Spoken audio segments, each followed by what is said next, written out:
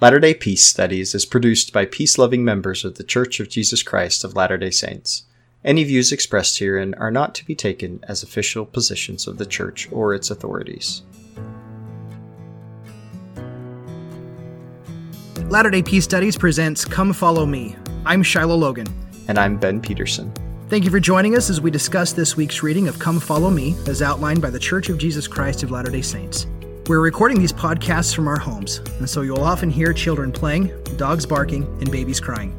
This is our life, and we love it.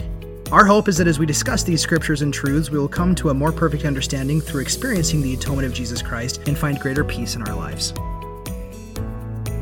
All right. Shiloh, good to talk with you again today. We are doing sections 81, 82, and 83, the Doctrine and Covenants. This is apparently sort of a short reading here. We'll see how we actually go with the length of the recording. You know, it's one of those where before we're talking, we're like, okay, so we probably will be a shorter episode, but famous last words all the time with all of these sections. All the time. Section 81 has some very interesting historical context to it, and the historical context is much more interesting than the section heading suggests.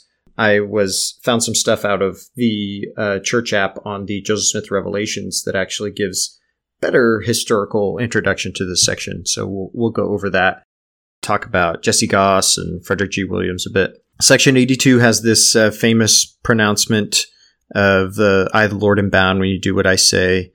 Shiloh has some things to say about that.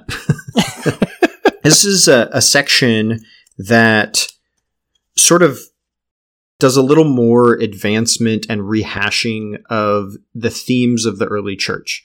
We get a little bit about the priesthood and the keys and missionary work and callings and Zion. And it's almost kind of a little bit of a grab bag in terms of the principles and doctrine up to this point in the church as these things are developing and that the saints are trying to understand more of what's going on, the revelations that Joseph Smith is receiving. So a little more clarity on some things. There's some subtextual metaphors and stuff going on here. And then some imperatives that seem a little out of place, like this, make yourselves friends with the mammon of unrighteousness. And what does that even mean? It seems like quite an odd thing to read, so we'll have a discussion about that. Then section 83 is some particular unique instructions about families and their relationships with each other and then with the church. So we'll have a few things to say about that there. But jumping into section 81. So this section was originally given to a man named Jesse Goss. Later it was changed to Frederick G. Williams. So I'm going to read out of the historical introduction to Doctrine and Covenants, section 81, from the Joseph Smith's Revelations. This is a publication that has come out from the Joseph Smith Papers Project. So it says, the index to Revelation Book 2 identifies Jesse Goss, or Goss, as the subject of this 15th of March, 1832 revelation, although the revelation refers to him only as Jesse. Goss had recently been called as a counselor to Joseph Smith in the presidency of the high priesthood. A November 1831 revelation declared that presidents were to be appointed to preside over groups of men who held various offices, including the office of high priest. Joseph Smith was ordained president of the high priesthood at a 25th of January 1832 conference in Amherst, Ohio. On 8th of March 1832, Joseph Smith appointed Goss and Sidney Rigdon as counselors of the ministry of the presidency of the high priesthood. While Rigdon had been associated with Joseph Smith almost since Rigdon's baptism in November 1830, Goss was a relatively new member, baptized sometime in late 1831 or 1832. This 15th of March 1832 revelation instructed Goss in his duties as counselor. In addition, it acknowledged Joseph Smith as president of the high priesthood and stated that the keys of the kingdom rested with him. Because Goss apparently acted as a scribe for Joseph Smith's revisions of the New Testament between 8th of March and 20th of March 1832, it is likely that the non-extant original manuscript of this revelation was in Goss's own handwriting. So I'm going to stop there for a second. I'll read the rest of this. But in other words, so we had talked previously about the Bible translation that Joseph Smith had been doing, or revisions, or whatever we want to call it. And that precipitated a lot of the revelations up until this point. And so as part of this process, Jesse Goss comes in and he serves as scribe for a short period of time. And during that time, there's this revelation received that mentions him by name. And so the thought is that this original revelation that was written down was actually written in Jesse Goss's own hand, although we don't have that. So here's where it goes. It says, Frederick G. Williams copied the revelation into Revelation Book 2, probably sometime before the 1st of April, 1832. At a later point, sometime after the appointment of Williams as a counselor to Joseph Smith in January 1833, Oliver Cowdery replaced Goss's name with Williams' name in Revelation Book 2 copy, which is the version featured below, where they go in and they actually transcribe in digital text what the actual manuscript says. So someone, likely Cowdery, crossed out Goss's name as well. The published versions of this revelation in the 1835 edition of the Doctrine and Covenants, the 1844 edition of the Doctrine and Covenants, and the 15th of August 1844 issue of the Times and Seasons all have Williams' name instead of Goss's.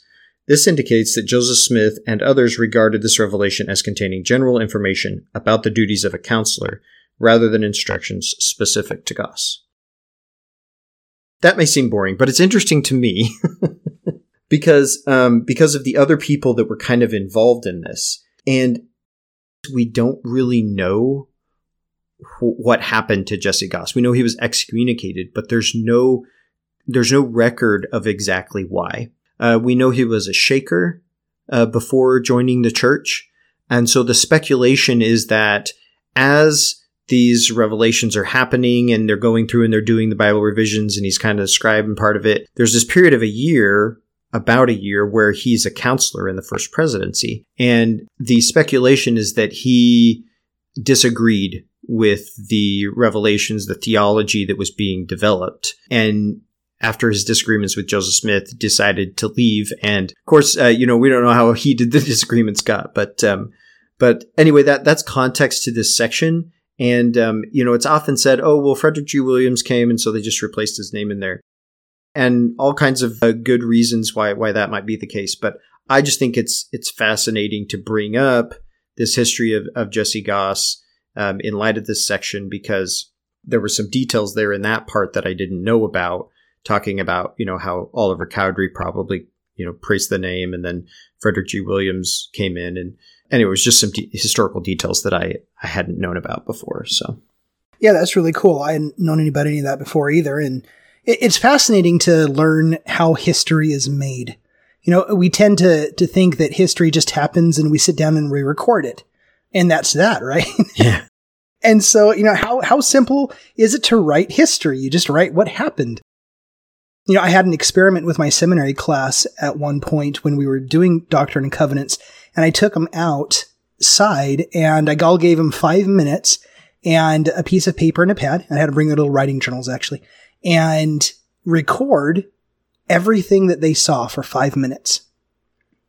We came back inside, sat down, and started going over all the lists of what everybody else had seen. And it was fascinating because there were many things that were recorded that were similar, but they were almost always recorded in a different way and with maybe a little bit of a different bias. So, like, for instance, the lawn had been cut the day before.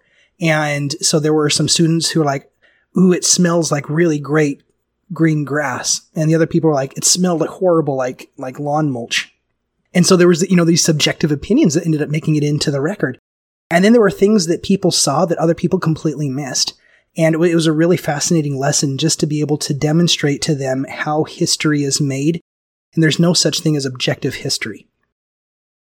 So when we learn these little tidbits and facts, sometimes they do seem a little bit mundane, but when we get to know the context and how this happens, and maybe this is a mundane historical fact. I actually thought it was really interesting, but when we get to know these facts, it does sometimes alter the meaning of the story that we extrapolate them from it. And this happens regularly. This happens more often than what we would really want to think happens, but it does happen. Sure. And to the point that they're making in the section heading, and then when these names were replaced, and then Joseph Smith the implication was that he approved of those changes, because they were published and he didn't necessarily correct them, is that here we have general instructions. These aren't instructions only to Frederick G. Williams. These are general instructions to people who receive a calling to preside in some facet in the church. And I think that could just be extended to anybody who receives a calling, a position of responsibility. And regardless of whatever administrative responsibilities that person has, they don't forget what Christ would call the weightier matters of the law. Those are spelled out best in verse 5. Wherefore be faithful, stand in the office which I have appointed unto you. What follows is kind of a definition of what it means to stand in the office that you're appointed to. It says, to succor the weak, lift up the hands which hang down, and strengthen the feeble knees. So this word succor, we don't really use it. It's archaic English, but it comes from the Latin root, which means to run to the aid of. So to help someone, but to do it in haste or quickly. Right? When someone is in need, you actually go to them, right? You go out to them and help. It's a very useful word, like in this context of what we might call ministering as administrative things as opposed to administrative types of things in callings. I like the verbiage that's used there. Succor the weak, lift up the hands which hang down, and strengthen the feeble knees. Yeah, how many times do we really think about that when we think about our discipleship or our ministering or anything else that we're doing, right? We get callings in church and it usually ends up to make sure that I did what I was supposed to do, but make sure you attend these meetings. Right. Attend these meetings, talk about these people, do this task, kind of wash your hands of it and go home. And we all fall into these traps. How much of our discipleship are we really looking out for the other? And that's a really hard one. That's a really hard one because we have arguments. I've heard arguments over the years from my ultra-conservative libertarian-leaning friends that talk about how we need to spend all of our times and resources in providing for our family, and so all we have left is money, so we just give money in place of going out and actually becoming physically involved, and then takes care of that duty for them. And I don't know, maybe it does. Maybe it doesn't. Maybe there needs to be a one-on-one facial contact where we go out there to do that. It's something I've thought about, and I don't have a good answer for. At least when I came across and I was thinking about that, I usually think about kind of distance help versus long-term help versus short-term help. When I was living in Utah, there were some panhandlers. Utah to date has been the state that was the biggest, they waged the biggest war on panhandlers of any state I've ever lived in. And so it was highly, you were highly criticized to be able to give panhandlers money. Give it to the government agencies or give it to the institutions who take care of the homeless. Don't give it to panhandlers. And everywhere else that I've ever lived, people are, you can tell the legitimate homeless, but then the argument always comes down to, well, they're just going to use it for the next drug fix or for the next this fix. And anyway, I don't want to get bogged down in all that conversation because that's a whole thing in itself. But the idea was always, I've always enjoyed having at least a one-on-one facial contact with those who are requiring assistance. Yeah. Because I found that having that moment of humanity and of dignity between two people, I've learned in my life, we all want to be on the giving side of things, right? We always want to be the giver, the one who comes out and succors. But it's also always need to learn, and I've had some very beautiful, humbling experiences of being on the receiving end of charity and of God's grace. And learning how to receive has been as big a blessing in my life as how to give. And so I think there's two sides of that coin in discipleship. learning how to give and learning how to receive, because when it's done, especially between two friends, between two people who know each other, or if it's done where we don't know the other person and we still see him face to face, there's a beautiful moment there. Yeah, there is sort of a tension here between this, because on the one hand, studies have shown that like what materially benefits people the most is simply to just like give money to organizations, right? To institutions that specialize in helping the poor. Like you give them money and they have, the best connections and tools and ways to actually go and help people materially. But I think that we lose sight of something if we think that all that people need is material help, right? What's also needed is a personal connection, what you might even call a spiritual help. And while I think that it's very important that we dedicate adequate resources in an efficient way to really truly help people materially, we should never let that be at the expense of us helping in a personal way. Like we need to actually go out and meet people and get to know them. And then only then can we find out the ways to help them that can't be provided but institutionally, right? Only then can we actually show love, not the kind of love that comes from just, someone getting money or assistance in an impersonal way, but the kind of love that comes from individual human contact. And then gratitude, right? Because when someone is on the receiving end of maybe some material help, often the institution or the person representing the institution that offers it, the person can say thank you to them, and that's all good, but ultimately they're not the provider of that, the actual provider of that material possession. So the gratitude isn't to the actual giver completely, right? It's not that personal connection.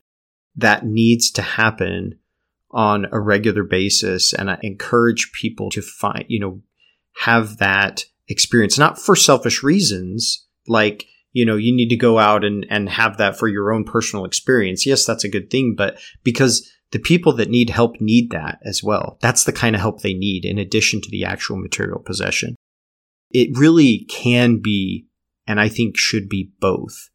But in terms of like how people do it and everything like that, that's impossible to prescribe for each individual. Like you were saying, every person's going to have different circumstances and be able to provide and help in different ways. I really like that distinction between making sure that the institutions that are set up to help that can do this effectively.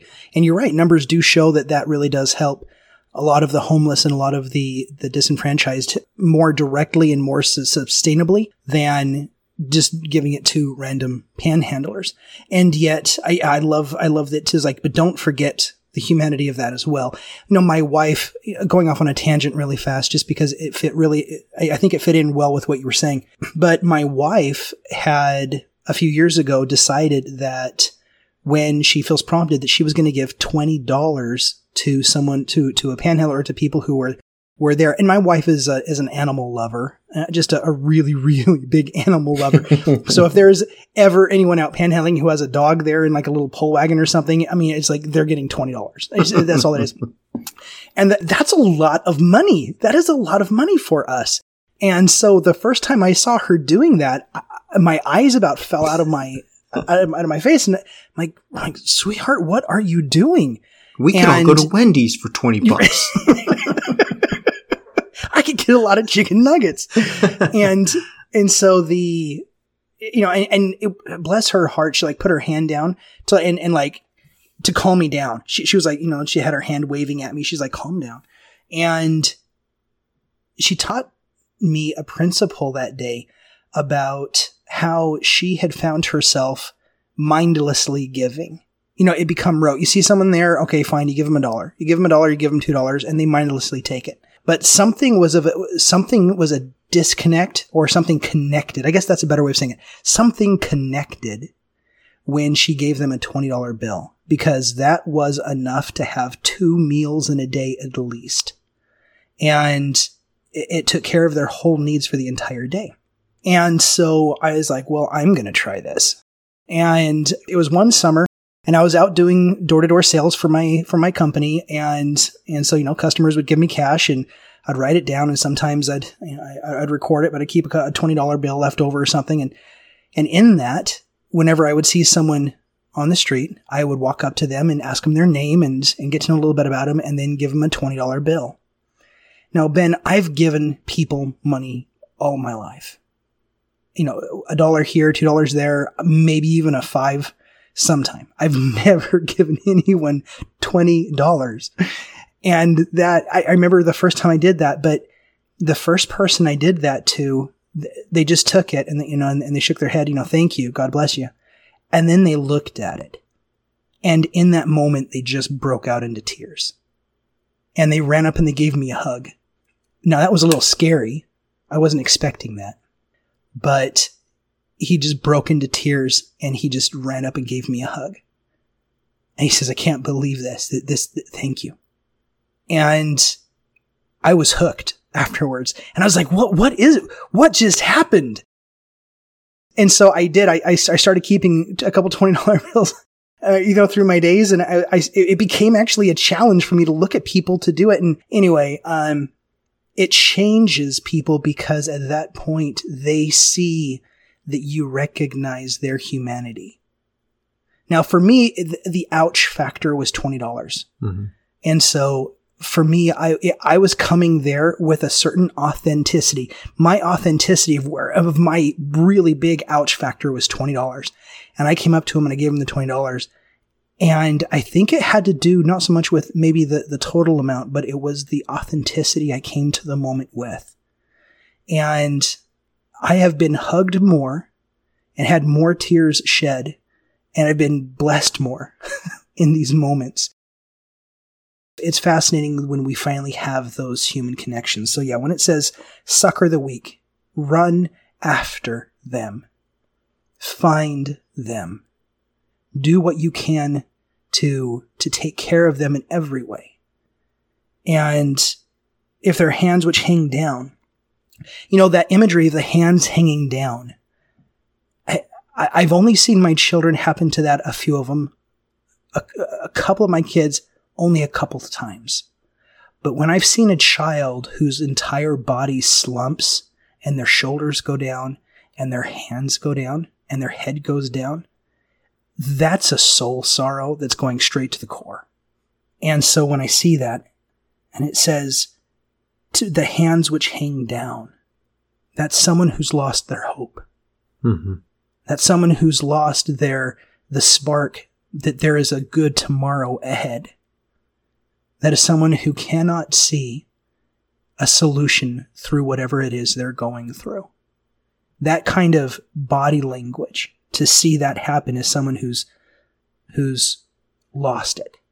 But the feeble knees, we can see this with age, perhaps, age and feeble knees and what have you. But I've also had 2 or 3 moments in my life that have scared me so bad that your knees become weak and your legs become weak and they shake.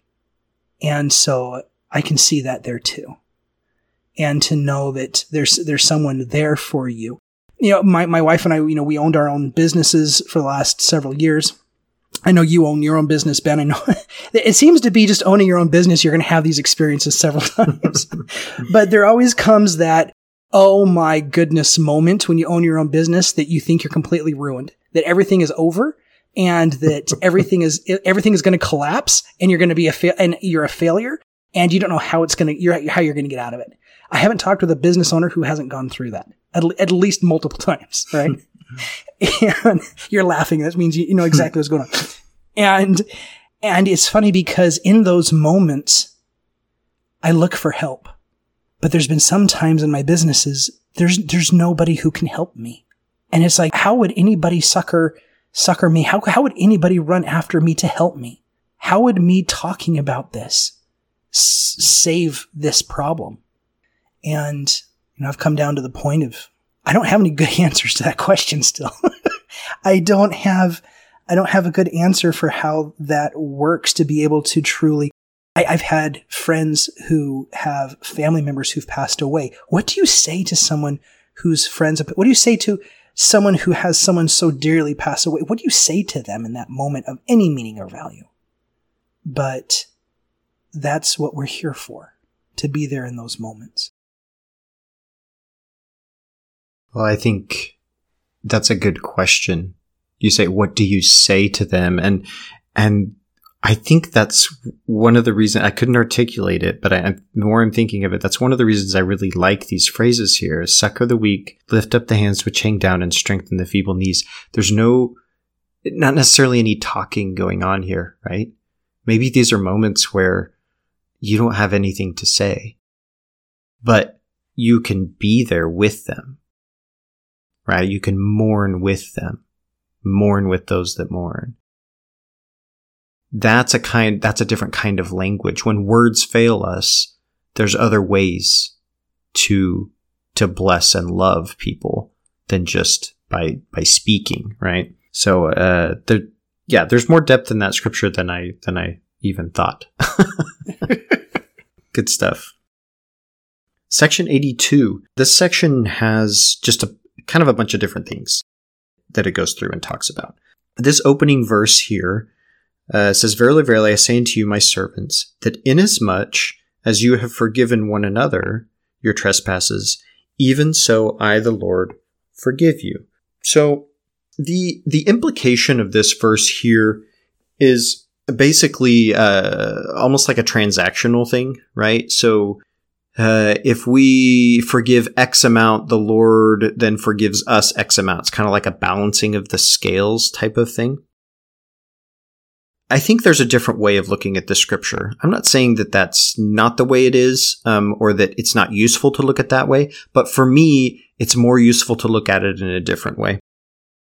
And what's more useful for me to look at it is not this like metaphysical reality or perspective of the Lord. So like when we forgive others, it's not the Lord that the Lord changes his mind about us. It's that we change our mind about the Lord. And so in those moments that we're forgiving others, we're also recognizing the mercy we can receive. And so it's blessed are the merciful, for they shall obtain mercy. Right? When we forgive others, we recognize the forgiveness of the Lord in our lives. So again, I don't think that our forgiving others changes the Lord's mind about us. I think our forgiving others changes our mind about the Lord. I think that's a really good way to look at it.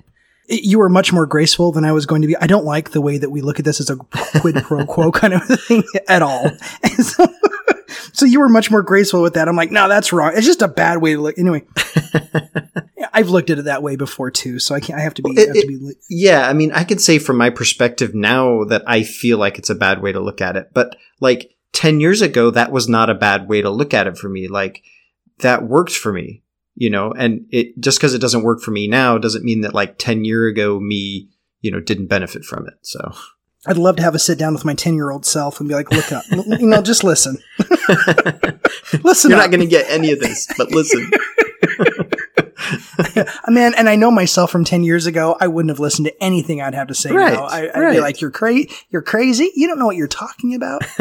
But, when I see this, I've talked about it quite a bit, but my experimentation with the Sermon on the Mount, loving our enemies, and my question of asking, why didn't God just say, hey, by the way, you don't have any enemies and love everybody? Rather, he just says, go love your enemies. Do good to them that hate you. Pray for them, which intentionally use you. Not even the people who accidentally use you and be like, hey, sorry, I didn't realize what was going on. But the people who are actively out there doing you harm intentionally. Pray for them. And that's really hard. I'm just going to say that was really hard. It's one of the hardest things I still do. But as I've said many, many, many times before, on the other side of that, when I have done that, I've recognized that I've never had any enemies to begin with. that my construct of enemy was in my own pride. And through the act of loving my enemies, I came out the other side realizing I never had enemies. And as I have forgiven people their trespasses, I have recognized that there was never really anything for me to forgive to begin with. And that is a really, really hard thing to set with, especially if you have been injured and harmed by someone. Yeah.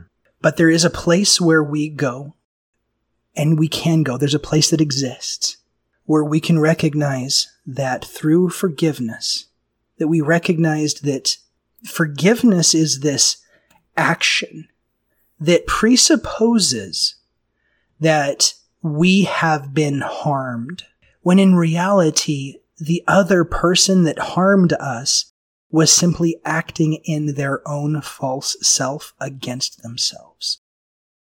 Now, we may have been involved in that, but their actions are between them and God. And so in that whole forgiveness, as I have forgiven those who I have seen have trespassed against me, intentionally trespassed against me, my experimentation, and it hasn't happened every time. I'm not to say that I'm a guru of forgiveness, but there have been glimpses I have had that on the other side of forgiveness, I have recognized, at least in glimpses, that the other person was never my enemy to begin with, and that I never really had anything to forgive to begin with, but that I would never have come to that realization and that reality unless I had chosen to forgive.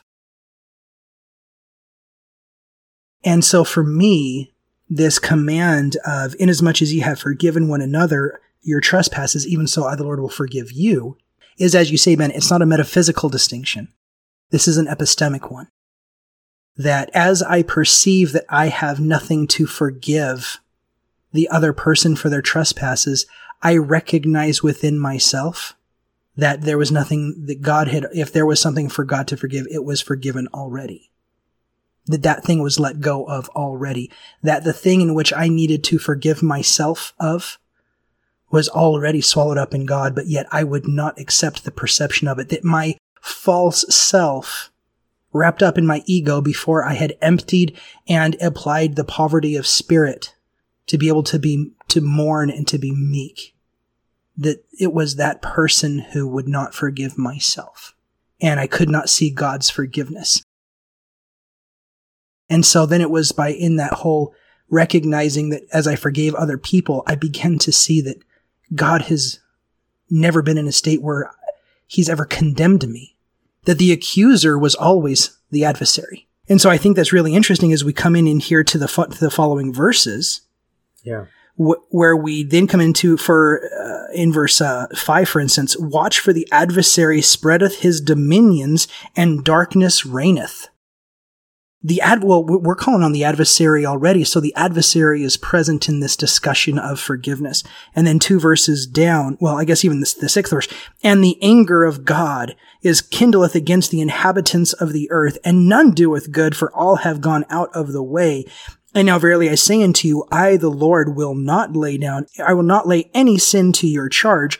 Go your ways and sin no more. But unto the soul who sinneth shall the former sins return, saith the Lord your God.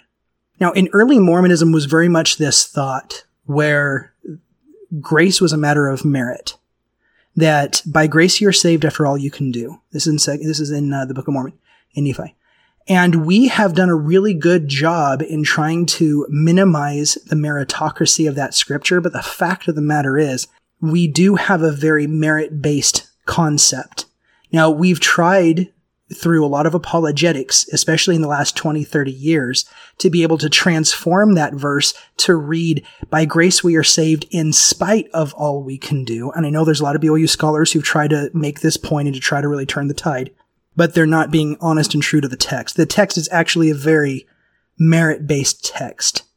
And the concept there is that, as it was interpreted anyway, originally, was that you had to keep the commandments to a particular degree satisfactory to God, and then the grace was sufficient.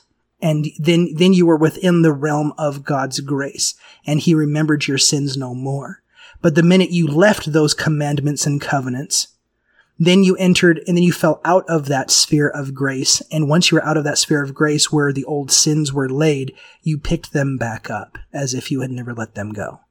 Well, remember, if it's Nephi that's writing this, he's coming from a Law of Moses perspective, and he has been sort of learning the way, right? He writes about Christ and all these things, but he's still heavily steeped in that the Jewish way that he comes from. He calls, he even degrades it. He says, oh, their ways are ways of darkness and stuff. And so he's coming out of that. And so it is very interesting that he would speak of it in that way, because it's like, yes, there's grace, but there's still this law, Right. And so, Ben, as you and I were talking beforehand, I loved what you brought up because it was really mirroring a lot of my own thoughts about this. But it's interesting that for me, the way that I've experienced the grace of God, and we've talked a lot about always all being already worthy, and that we are made in the image of God, that true self, right? We talked about Michelangelo's in the Hall of Captives, I think it's called,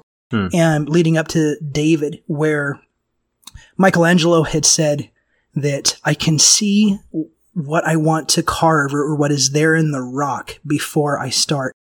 And he starts with kind of the abdomen and he works his way out. But his entire process of sculpting was that he could see what was in the rock, and he was just letting everything that was not that thing, and was chipping it loose until he found and revealed what was already there beneath. And we've used that on several podcasts for this true self, false self analogy.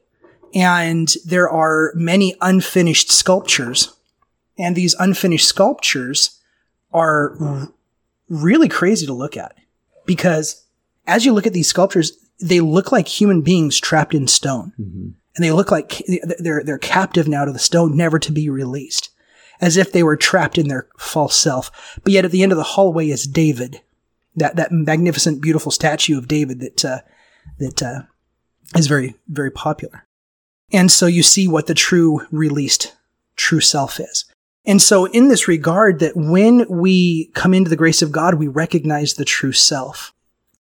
But it's that when we put back on the perception and the view and the glasses, as it were, of the false self, we immediately pick back up the shame, and we believe the adversary. We believe all of the shame and the pointing fingers and the criticizing fingers of the adversary once we have left that true self-perception. It's like we return, as Brigham Young would say in the Book of Mormon, would say, like a dog to its vomit, right?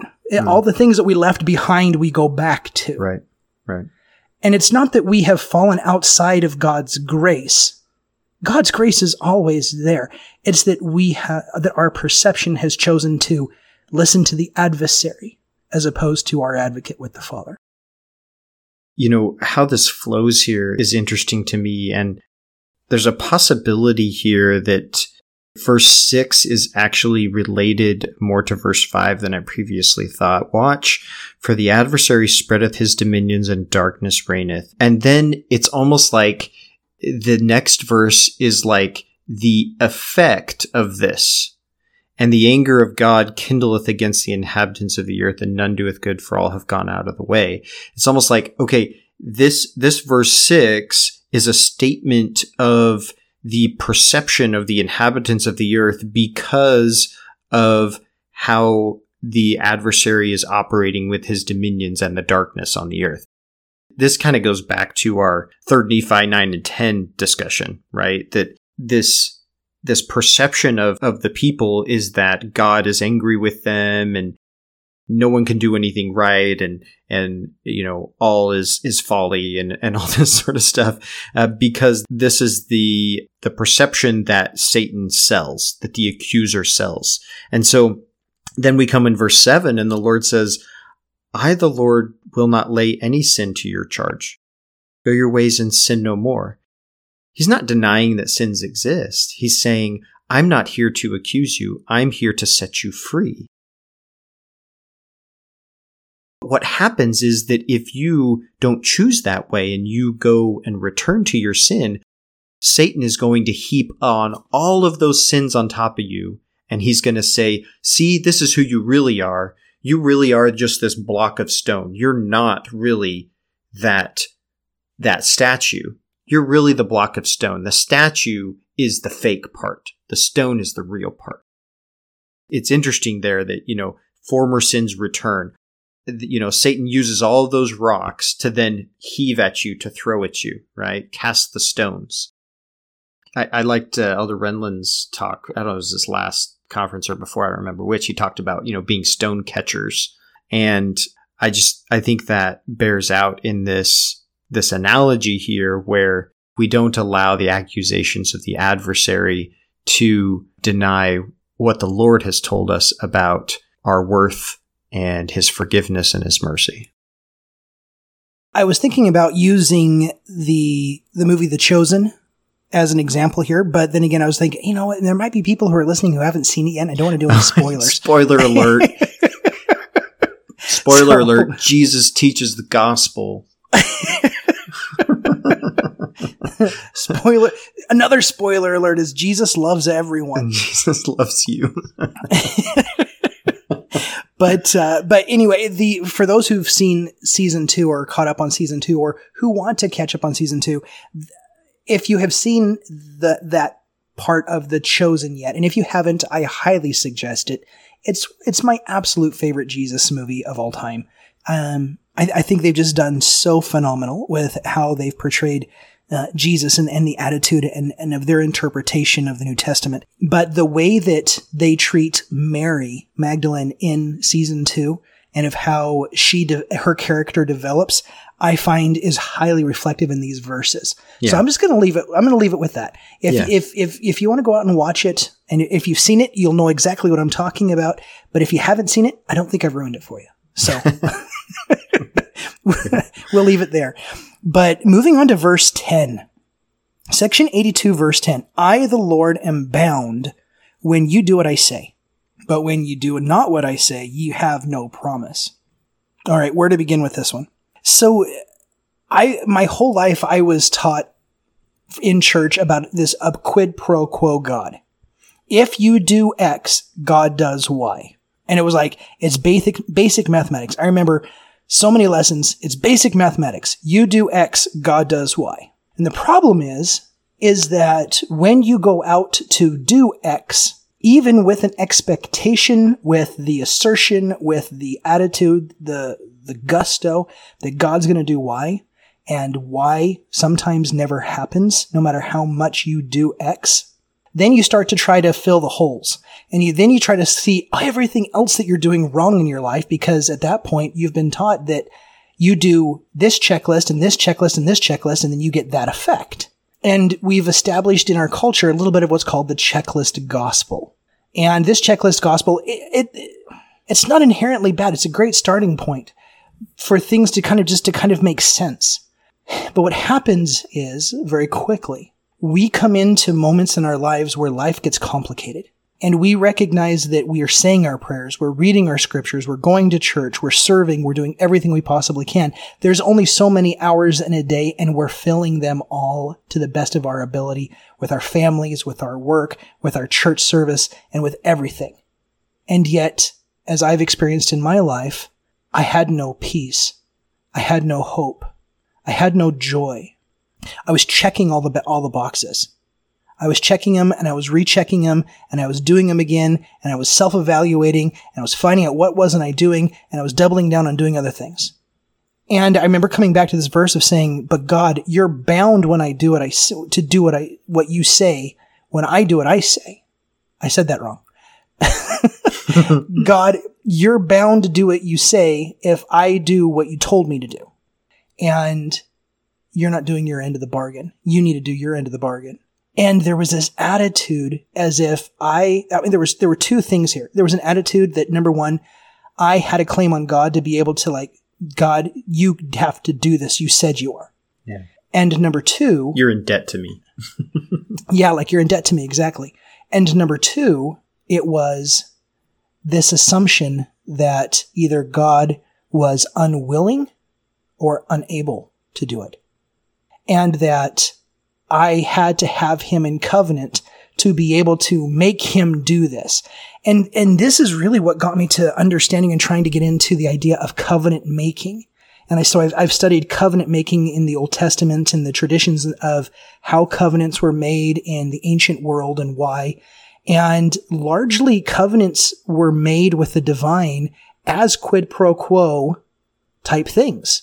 Is they started to see that certain actions would produce certain consequences, and they tried to recreate those things perfectly year by year. And when you're tied to the land and you see that certain things work with growing your crops, you try to repeat those same things over and over and over again. And sometimes you may start to repeat them over and over again, but your crops start to fail. Maybe the weather patterns shift. But if you've attributed your traditions to a God that then does something for you keeping your traditions, and the weather pattern shifts, all of a sudden you have a God that's not keeping its word. And in a lot of cultures, this is how covenant making started. It was an inherent distrust that God is going to do what God is going to do. And so this covenant was, if I promise to do what I promise to do, you promise to do what you promise to do, and we'll both hold each other's feet to the fire. But the fact of the matter is, God is omnipresent. He's there with us all. I love the whole, this is my work and glory to bring to pass the immortality and eternal life of men. We don't have a lazy God. You know, we've talked about that whole prayer shift that we both, that I've made. And I think you'd recognize that maybe in yourself, Ben, about praying for other people when we see them in pain or we see they need prayers. And it's like, hey, God, when someone else is in pain, go bless them. Go take care of them, as if God didn't know it already, right? As if you love them more than God does. Yeah, that's right. As if I was the one God's like, oh man, thanks for telling me. I didn't see it before. I'll go over there and take care of it now. No, but God's already over there doing God's thing. And so for me, it was simply to bring my intentionality into including myself into what God is already doing. And my prayers changed. And the way that I supplicate the divine. And I petition the divine. And so in a lot of the same ways, that's the same way that I see God's already involved in our lives. 100% all the time. Every second, every hour, every day. God is already doing God's thing in our life. God's not the part of this equation that doesn't hold up his, quote unquote, his end of the bargain. So we're the only ones that do that. But the fact of the matter is a lot of this quid pro quo kind of stuff, we end up in false expectations about what this is supposed to look like. And what I found is that when I finally fell in love with God, and I knew that God was in love with me, my actions were no longer, I don't trust you to do what you say to give me spiritual blessings whenever I do what you say. It was, I know that you love me, and I love you too. And I'm just going to be this because this is where I feel your love. And all of a sudden, just actions come from that. And the thing is it's not a permanent state of being. It's not that.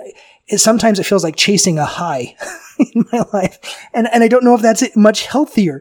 But to experience those moments of God's awe and love and grace become those fuel-induced moments that make everything else worthwhile. So I no longer have this concept of God, of him being bound to my expectation when I do what he says, because I naturally assume God's already doing God's thing, and I just get to ask to be a part of it. Whatever that looks like and with whatever that's going to mean.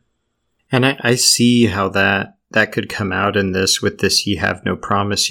Often that's looked like a transactional thing, but rather it's a statement, like it's a descriptive thing. So, I'm already in this relationship, and, as part, when you're operating within this relationship, you will come to view things as I do, and you will understand these bounds, these relationships, these promises, so to speak. And so I think that's another way of viewing with that. But it is a scripture that, at least that verse 10, it is something to wrestle with quite a bit. So the next thing that stood out to me in here was when he starts getting into a discussion. So the discussion starts off with these bonds, and he talks about bounding together these people in a covenant, and then he gets into discussion about Zion, and this is kind of the united order or united firm type of thing here. But then it goes into using the discussion about Zion. And this is kind of interesting here because Zion gets this feminine pronoun, right? And at the end of verse 14, it says, Zion must arise and put on her beautiful garments. Therefore, I give unto you this commandment, that ye bind yourselves by this covenant, and it shall be done according to the laws of the Lord. So what we have right here is sort of what I would call a subtextual metaphor. And the metaphor here is that of marriage. So all throughout the New Testament, the church, so to speak, or the membership of the church is compared to the bride, and Christ compared to the bridegroom. And that the bridegroom comes, and then when Christ is unified with his church, that's the marriage, so to speak. So here we have Zion, who is, I guess, the representation of the church here, personified with this feminine pronoun. Zion must arise and put on her beautiful garments. Zion is the bride, right? Putting on her wedding garments. And then, therefore, I give unto you this commandment, that you bind yourselves by this covenant, and it shall be done according to the laws of the Lord. So this is the marriage feast, right? And so it's interesting here. It's not explicitly said, but this is sort of this subtextual metaphor that I see here that is continuing of this marriage thing. I'm not sure necessarily what to pull out of that, but that's what stood out to me about that there. Then we come into these verses that are probably more difficult for the capitalist side of me to swallow. Yeah, so on the last half of 82, as I've said before, I have an interest, and it really goes back to our podcast on 3 Nephi 9 and 10. But I have this fascination now with the intellectual history of how our ideas of Lucifer and Satan have evolved, and how that archetype of the adversary has evolved and has come into our lives. And I've learned a lot of really interesting things. But it's in verse 21. So I always kind of perk up a little bit. And it's a really bizarre thing for me to perk up whenever I see Satan appear in the scriptures. Because I'm like, man, what is wrong with me now? But yeah, and it's funny because I started ordering a bunch of academic press books on the intellectual history of the devil. So I started getting books on the devil and Mephistopheles and Lucifer and Satan and Hades. And so my wife, the first couple of books came in and she's like, okay, all right. And she was kind of, Shiloh does Shiloh's thing, but they just kept on coming. And so she had to sit down with me for one point. It was like this intervention. She's like, I think we need to have a talk. I found the candles in the closet. That's right. And so I kind of explained what was going on. She's like, oh, okay. That makes a lot more sense. It's Ben's fault. It's Ben's fault. I'll still say it's your fault next time. But here in verse 21, it says, And the soul that sins against this covenant and hardeneth his heart against it shall be dealt with according to the laws of my church, and shall be delivered over to the buffetings of Satan until the day of redemption. Okay, so these buffetings of Satan, as we've talked about before, this is simply the adversary doing the adversary's thing. So it's interesting, in going back to the intellectual history of Satan, is that there was no real concept in Hebrew and in the ancient Israelite construct of a hell. So they had this thing called Sheol, which was just this dark gray, weird place that you go when you die. It was just very drab, it's just very under the boring. ground. That's, it's actually the Greek Hades. It just means below the earth. Yes, yeah. It was just it was just depressing, and nobody ever wanted to go there. And it wasn't until after the Babylon came out of the Babylonian conquest, when Jerusalem was sacked there in about 585 BC. And the Jews were carried away, a good portion of the Jews were carried away captive into Babylon. And then Persia, then you had Syria come down. And so you had a lot of Jews going back home by way of Iran and some Persian influence. And up until that point, nowhere in Judaism or anywhere in the thought of the ancient Israelites was an idea of an embodied evil being. The serpent in the Garden of Eden myth was not an evil being. It was just a thing doing what a thing did. It was a cunning serpent doing a cunning serpent thing. But the idea of an embodiment of evil in the region actually came from Zoroastrianism. And so as the Jews came into contact with Zoroastrianism had a being that was an embodied evil. And so it was at this time that they started to kind of change the way that they saw Satan, the Satan, the Satan, in their religious narrative. And up until this point, though, Satan was simply an accuser. It was an adversary. It was an accuser as if in a court of law. And so as an accuser in a court of law, this makes a lot of sense as to why Satan was in heaven accusing Job of not being as pious as everyone else thought he was. Right. Because the Satan up there was simply just a person in heaven. It was like the prosecuting attorney that was the side who accused everybody of doing all the bad things. And the Jehovah in this Jesus figure that would later appear was the non-accuser. He is the advocate with the Father. And the Satan was the accuser. And it's fascinating how this played out over time, because now we have the buffetings of Satan. And what are the buffetings of Satan? Well, it's the accusations. It's the voices in our head that tells us we're not worthy. It's the voices in our head that tell us we're not enough. It's the voices in our head that tell us that we're hopeless sinners. It's the voices in our head that rob us of our hope, that rob us and create identities that we can't overcome. It's the voices in our head and that voice that comes and tells us that we are less than children of God. Anything that tries to bring us down is the buffeting of Satan. And so we stand there as our own judge. And we get to choose who we're going to listen to. Are we going to listen to our advocate? Or are we going to listen to the prosecuting attorney? Who are we going to allow identify us? And so in this, I see that coming into this relationship with God is what liberates and brings us into an awareness of who and what we always already are. This true self that we always are. But the adversary, just like he pinpointed Job and started accusing Job of all these things, and God is like, no, you don't know my servant Job. And in the same way, God looks at Satan there and says, no, you don't know my servant Shiloh. You don't know my servant Ben. You don't know my other servants. And this applies to each and every single one of us. You insert your own name.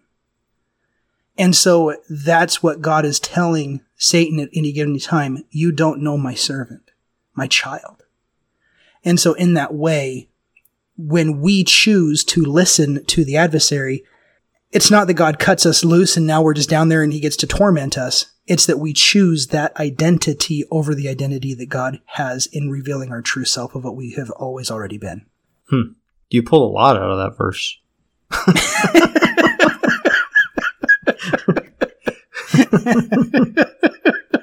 I liked that verse. That's good. It spoke to me. I told you I perk up whenever I see Satan now. I'm like, hey, there's Satan.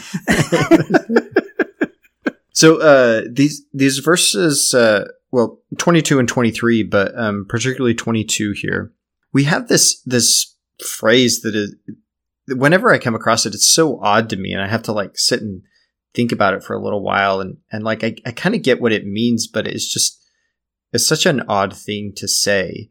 And it says, "Make unto yourselves friends with the mammon of unrighteousness, and they will not destroy you." What does this mean? Is that a rhetorical question, or are you asking? No, you're supposed to answer this question. Oh. I can tell you what I've interpreted this as. Now, I've heard a lot of better interpretations, and as I reread Section 82 today, I've been thinking about this all day long, and I've been I've been really busy with a lot of work, and I haven't been able to go find out all of the things. So here's what I've always interpreted as. And I've actually heard better interpretations. So maybe some of this will break loose when I say this, and you tell me what you think. But for instance, when God tells his saints to purchase the lands in Missouri, and why does he do that? Because even the law says you can go out and you can go out and you can homestead. You can go out and you can pick land that hasn't been inhabited yet, and you go out there and you can pick it, you can homestead it, you can take it, it's yours. But he has them go out to purchase it by the government and by the laws of the land, so that they have absolute claim. So there's no even evidence or even thought. There can be no possible thought of impropriety. Right.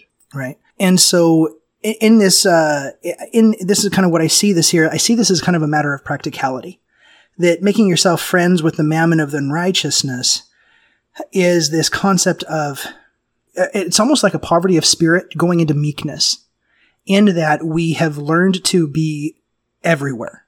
And I don't think the saints in Missouri were meek. I think that was one of the things that ended up getting their trash kicked, sending them out of Missouri, that they hadn't made themselves meek. Right. There's so many stories about their pride, that this is our land. God's bringing us here. You're going to get kicked off this land. There's all sorts of stories. I'm reading a book right now about the 1838 war, which documents really well. The saints never, quote unquote, deserved what they got. Like there wasn't any deserving what they got, but they were not innocent bystanders either. They fanned a lot of the fire and threw a lot of fuel on those little smoldering fires that popped up here and there. Right. They put a lot of fuel on those fires. It wasn't impossible for their enemies to justify their actions. Yes. And so in that way, there were a lot of times when the saints could have possibly stamped out those fires, and instead they put a lot of fuel on on those embers in the form of religious piety. And this is our kingdom, this is our God, this is what we're doing, and you can't do anything about it. And the Missourians said, well, yes, we can do something about it, and then they did. So in this way, we have going down and making friends with mammon of unrighteousness. It's this way of emptying yourself and becoming meek, so that there's no sense of impropriety, that you really do belong everywhere. Yeah, the saints could have existed in peace in Missouri. And I think there's a lot of evidence for that. But through one act of pride over another act of pride, through one mistake after another, it just kind of kept on fanning the flames until the whole fire broke out and the war happened in 1838. So when I see that, it's make friends with those who are not emptying as you are, and they will not have the means to destroy you. Yeah. I see it as, like don't try to give them any way to justify their actions towards you at all. Yeah. And that really goes, that makes 23 make a lot more sense with that explanation, because the Lord then says, leave judgment alone with me, for it is mine and I will repay. Peace be unto you, my blessings continue with you. Just don't retaliate. Let it be. The Lord will take care of it. We've talked about this before, whereas, often we look at these situations and we think, okay, I don't have to destroy my enemies because the Lord is going to destroy my enemies for me.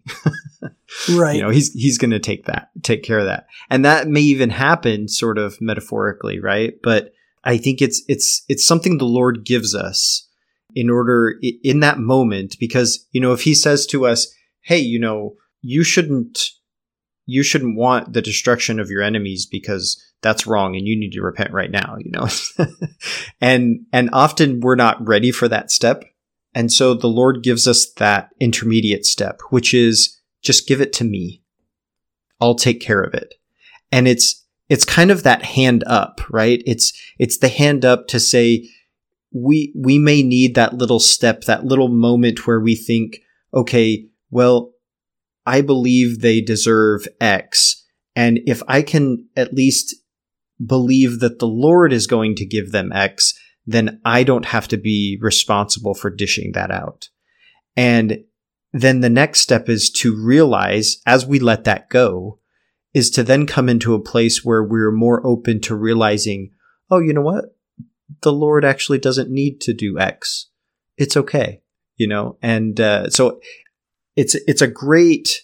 I think it's just a very beautiful way that the Lord gives us, like this journey, right? That you've talked about before, that the Lord gives us in order to arrive or travel towards an understanding of the fact that our enemies aren't really our enemies, right? Yeah. And I think that even goes into verse 24 where it says, "For even yet the kingdom is yours and shall be forever if you fall not from your steadfastness." The kingdom, it's right there, that kingdom of heaven. Blessed are the poor in spirit, for theirs is the kingdom of heaven, as are those who are persecuted. And those who are persecuted, though, they have no identity to this earth. And so the early saints, they had a huge amount of identity to where they were going with Zion, who they were, what they were doing, how they were going to go conquer, the land for Zion. And it got them in trouble. And they didn't go there in meekness. So yeah, it's, I think that goes consistent there with all of those.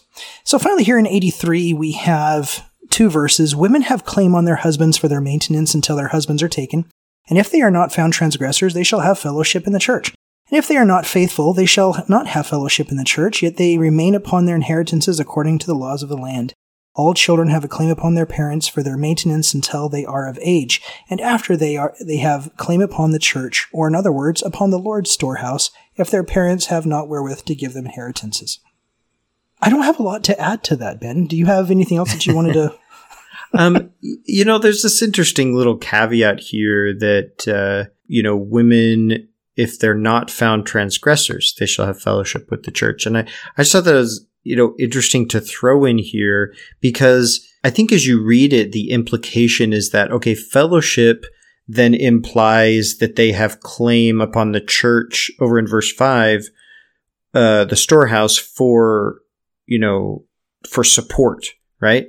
But I don't know if that's exactly what fellowship means, because it doesn't explicitly say that that's what fellowship means, right? That in fact, it says that the storehouses be kept for consecration of the church, and widows and orphans shall be provided for, as also the poor. It doesn't give a qualifier on who, whether those people, the widows and the orphans and the poor, are transgressors or not. So I'm not really sure what necessarily the purpose of stating that fact in verses 2 and 3 really is.